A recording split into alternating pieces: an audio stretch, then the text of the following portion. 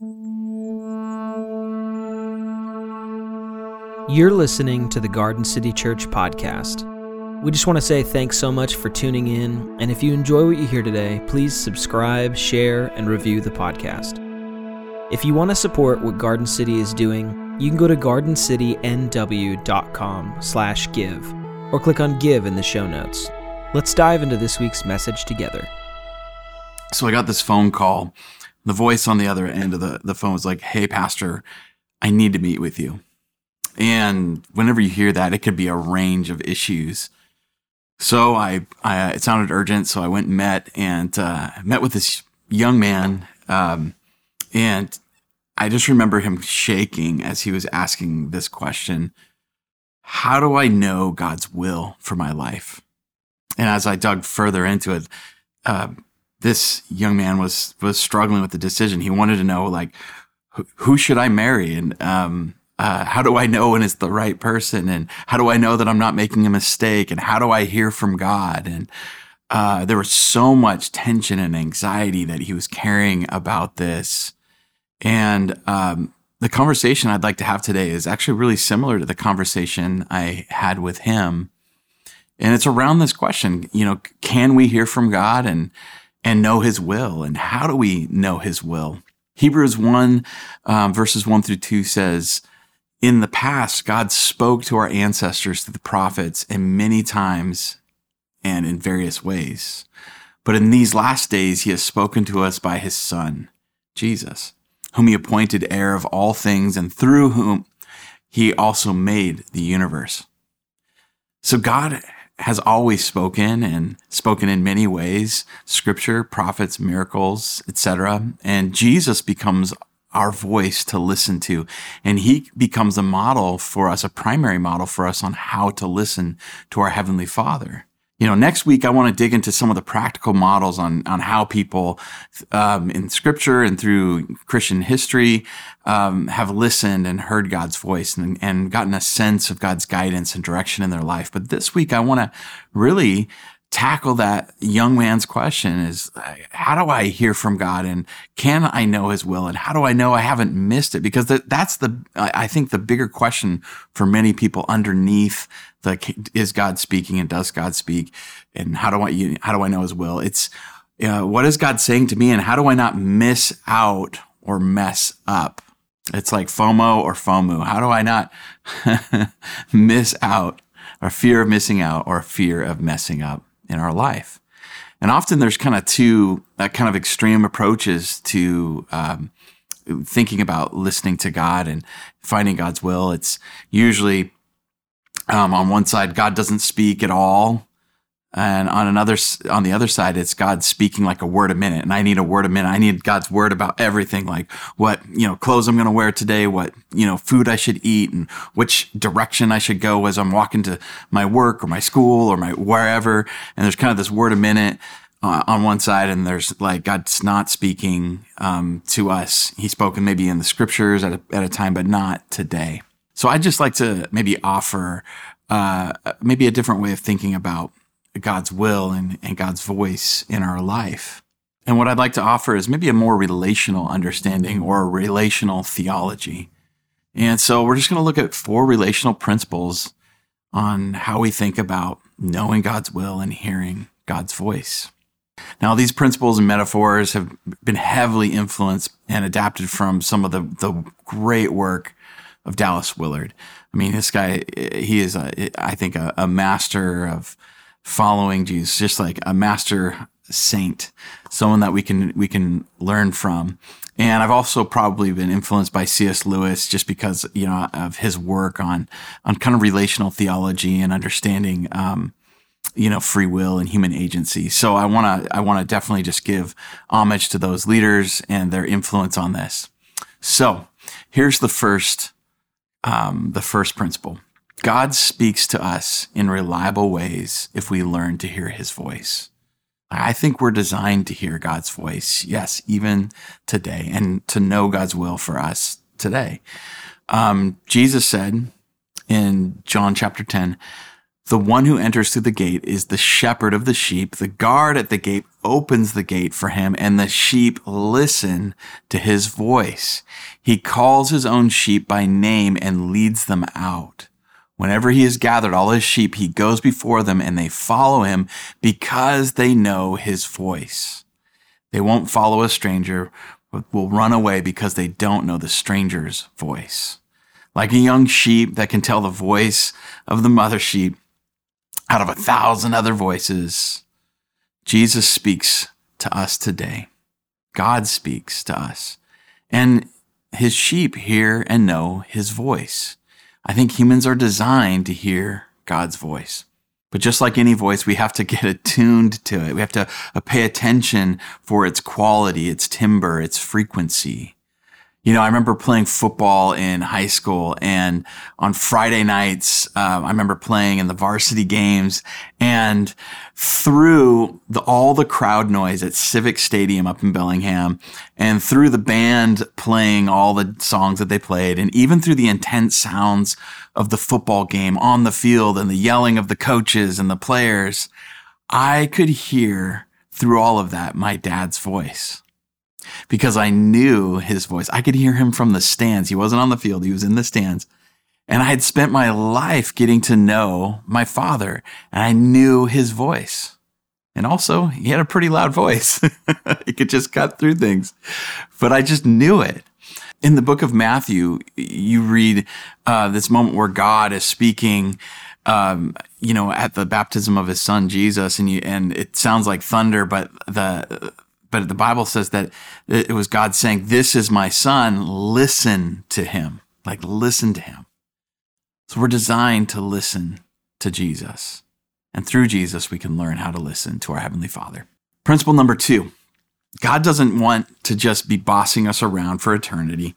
Here's what it is. He wants us to grow up and live a life in the freedom and creativity of being creatures of free will. We can't learn, we can't grow in wisdom and in character without some freedom and responsibility. I think it's impossible if we're just kind of bossed around or programmed like robots. We don't have the ability to learn ourselves or to build character or build wisdom. This is one of the reasons I don't do my daughter's math homework. Not because I can't, but because she can't. At least at this point, we're kind of on an even level at this point. And although I can do math faster than her usually, I don't because I want her to be able to grow and learn it herself. It might be quicker, it might be easier, it might allow us to go do something fun, but I want her to learn how to do math.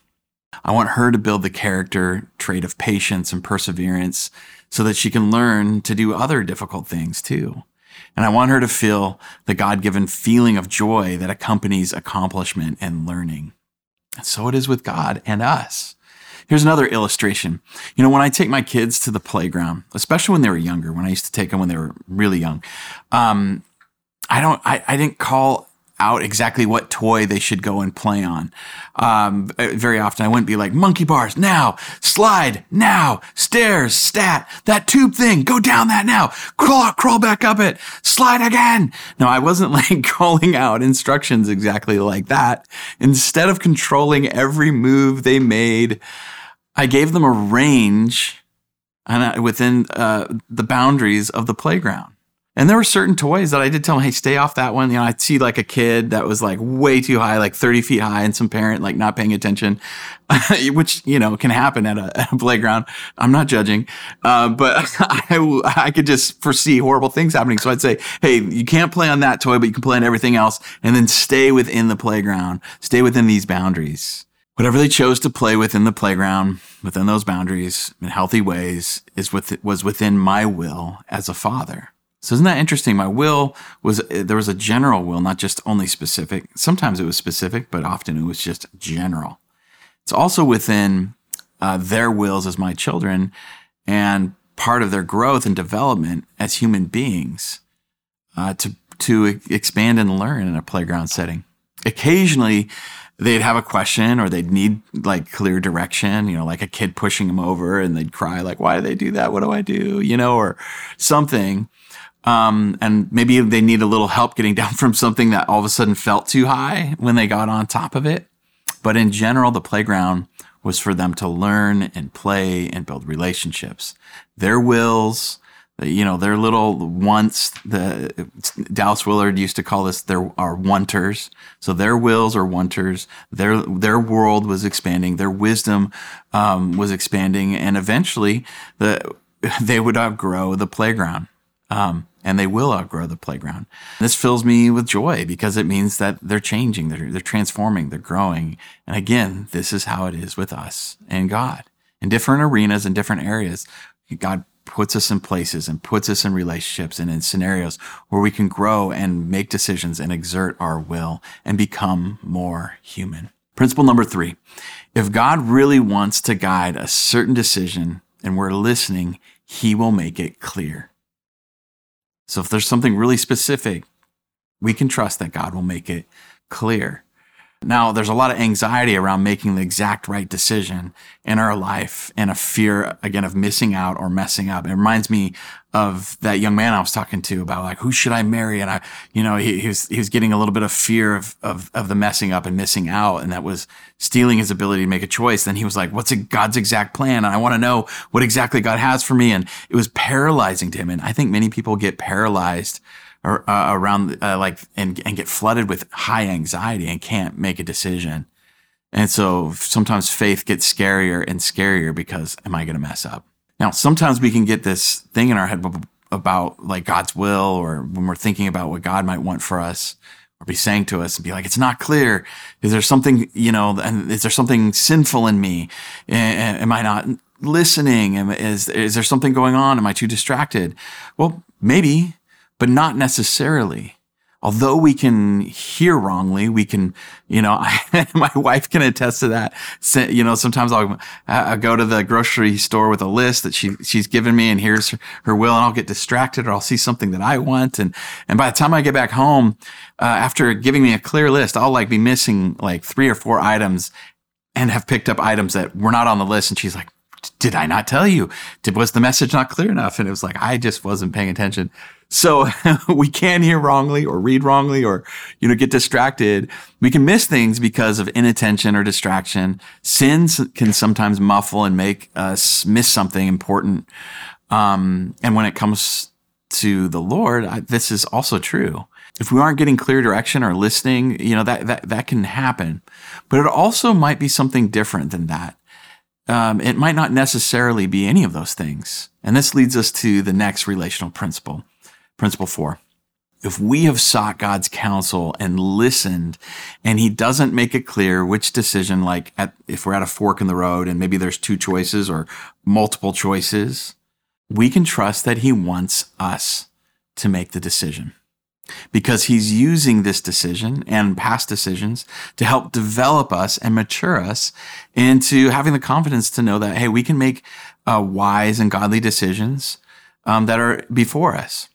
So if you're a person, whether you're a young person or old person, but you're really struggling making a decision and you're fearing messing up or missing out, so much so that you're too afraid to make the call, and maybe you're kind of like abdicating your agency, your freedom, your ability to make decisions.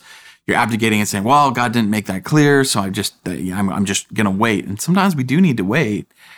But there's times where God is saying through his silence, like a parent that's drawn the boundaries or said, here's the park and you can play in it and you can make decisions. He's waiting on you to make a decision. When we make the decision and while we make the decision, we are learning to live with the good and the bad results of the decisions that we make. Some decisions aren't always right or wrong either. Sometimes we think it's only this or only that, like only this college or only that college, or only this way or only that way. I think some decisions can both be good. You can have some better, some less good, some great, some horrible, or you could have decisions that are equally great. And it's up to you to make the decision on which path that you want to walk down. And then we have to learn to live with the path we choose, trusting that God will be with us every step of the way, helping us grow. For me, that takes off a tremendous amount of pressure. Wow, God's going to be with me. Sometimes the decisions I'm making, he's not giving me like a clear direction this way or that way. And if that's the case, like I can make the best decision I know how in that moment, and I can learn from it. And God's going to be with me no matter what. Wow. Now here's a simple illustration that might help with some of this. I wrote this a little while ago, but I remember I put my son down, who was like 3 years old at the time. And it was for a nap. And about 30 minutes after I'd put him down, he usually took a nap for about an hour. I walked out to the kitchen to get some food for something. I opened a cupboard, kind of started rooting through. And then I shut a big cupboard door, only to find Wesley, my son, playing on the floor with a toy while munching on food. He scared the sheol out of me. He had woken up from his nap and had wandered into the kitchen on his own without me knowing it. But he wasn't in trouble. It wasn't like I was going to be like, you need to get back in your room right now. Why are you out here? This was within my will again for my son. To wake. We had been teaching him like, hey, it's okay to like, if you get up, get some food. Here's your area to grab some food from. Here's the good area. You can't take all the candy. In fact, we moved the candy up, but he had options. We were teaching him to like be able to like get snacks when he wanted to and play the way we felt it was okay for him to play. So it was okay to wake up. It was okay to choose to go to the kitchen and to eat and to play with his toys. He wasn't hurting anybody with it, and he was just having fun. And I didn't have to say anything to him at that point or direct him, give him a direct thing. He was learning to make decisions, and he was only 3. From a range of decisions, he could have done some other things too, good and maybe bad, within our house. And he was learning to make those decisions and live with them, even if it meant once in a while scaring the sheol out of me once in a while. Side note, sheol, just so you know, is the Hebrew word for hell. Now, as we grow and get older, some of the stakes get higher. Questions might change from like waking up from a nap to like, which toy should I play with and what snack should I eat, to like, who should I marry? What career should I choose? How do I put my marriage back together? And a whole litany of other questions that we face. But God may have direct guidance for us, and so we should listen and trust him when we hear and sense that guidance from him. But he often has given us a range of decisions and the freedom to choose with incredible agency. So I want to encourage you to rest easy in the relationality of God. You have a good heavenly Father who cares and loves for you, wants you to grow in wisdom and character and confidence. And you can trust him. And even when you make a decision that you're like, have a lot of regret, or you like, know this was the wrong decision, like, or you ignored him. You like had the list in your hand. You're like, I want this and this and this. I don't want to do that. We have a heavenly Father who loves us and will be he's like here for all of it. And he's going to help us. Doesn't mean he's going to love all of it, but he's going to help us. And he's going to love us through all of it. Next week, I'd like to look at some models of hearing from God, how Christians in the Bible and Christians throughout history, just models of hearing from God and discovering his will and guidance in our lives. So tune in next week. I love you so much. Thanks for joining us today. If you have any questions or comments about today's message, or would like to contact Garden City Church, reach out at info@gardencitynw.com or click contact in our show notes. Garden City services are made possible by your generosity. Your generosity is love in action. Have a great week, and we'll see you next time.